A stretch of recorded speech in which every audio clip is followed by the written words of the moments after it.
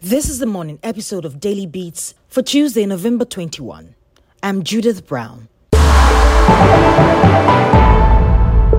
Flag bearer of the new patriotic party, Dr. Bawumia, has mocked the former president, John Mahama's 24-hour economy promise, which has been at the center of his campaign. Dr. Bawumia says the promise has already been implemented in hospitals. 24-hour economy. He doesn't even understand that promise. Today in Ghana, our hospitals work 24 hours. Our electricity company works 24 hours.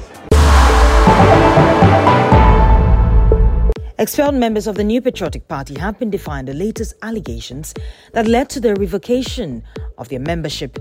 In an interview with TV3, they have been insisting they did nothing wrong.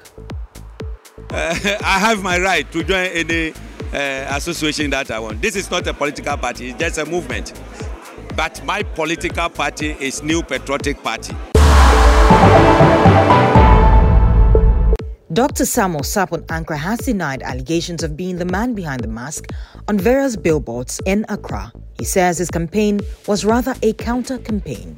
My campaign is a counter-campaign to reiterate and send across the message that Ghanaians don't need another mass leadership.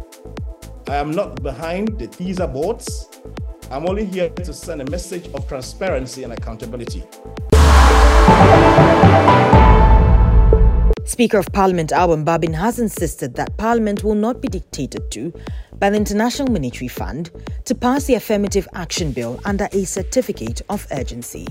The Affirmative Action Gender Equality Bill has come to Parliament under a certificate of urgency. Please, it won't happen. We won't pass it under a certificate of urgency. There are critical stakeholders we must consult and make sure we go together.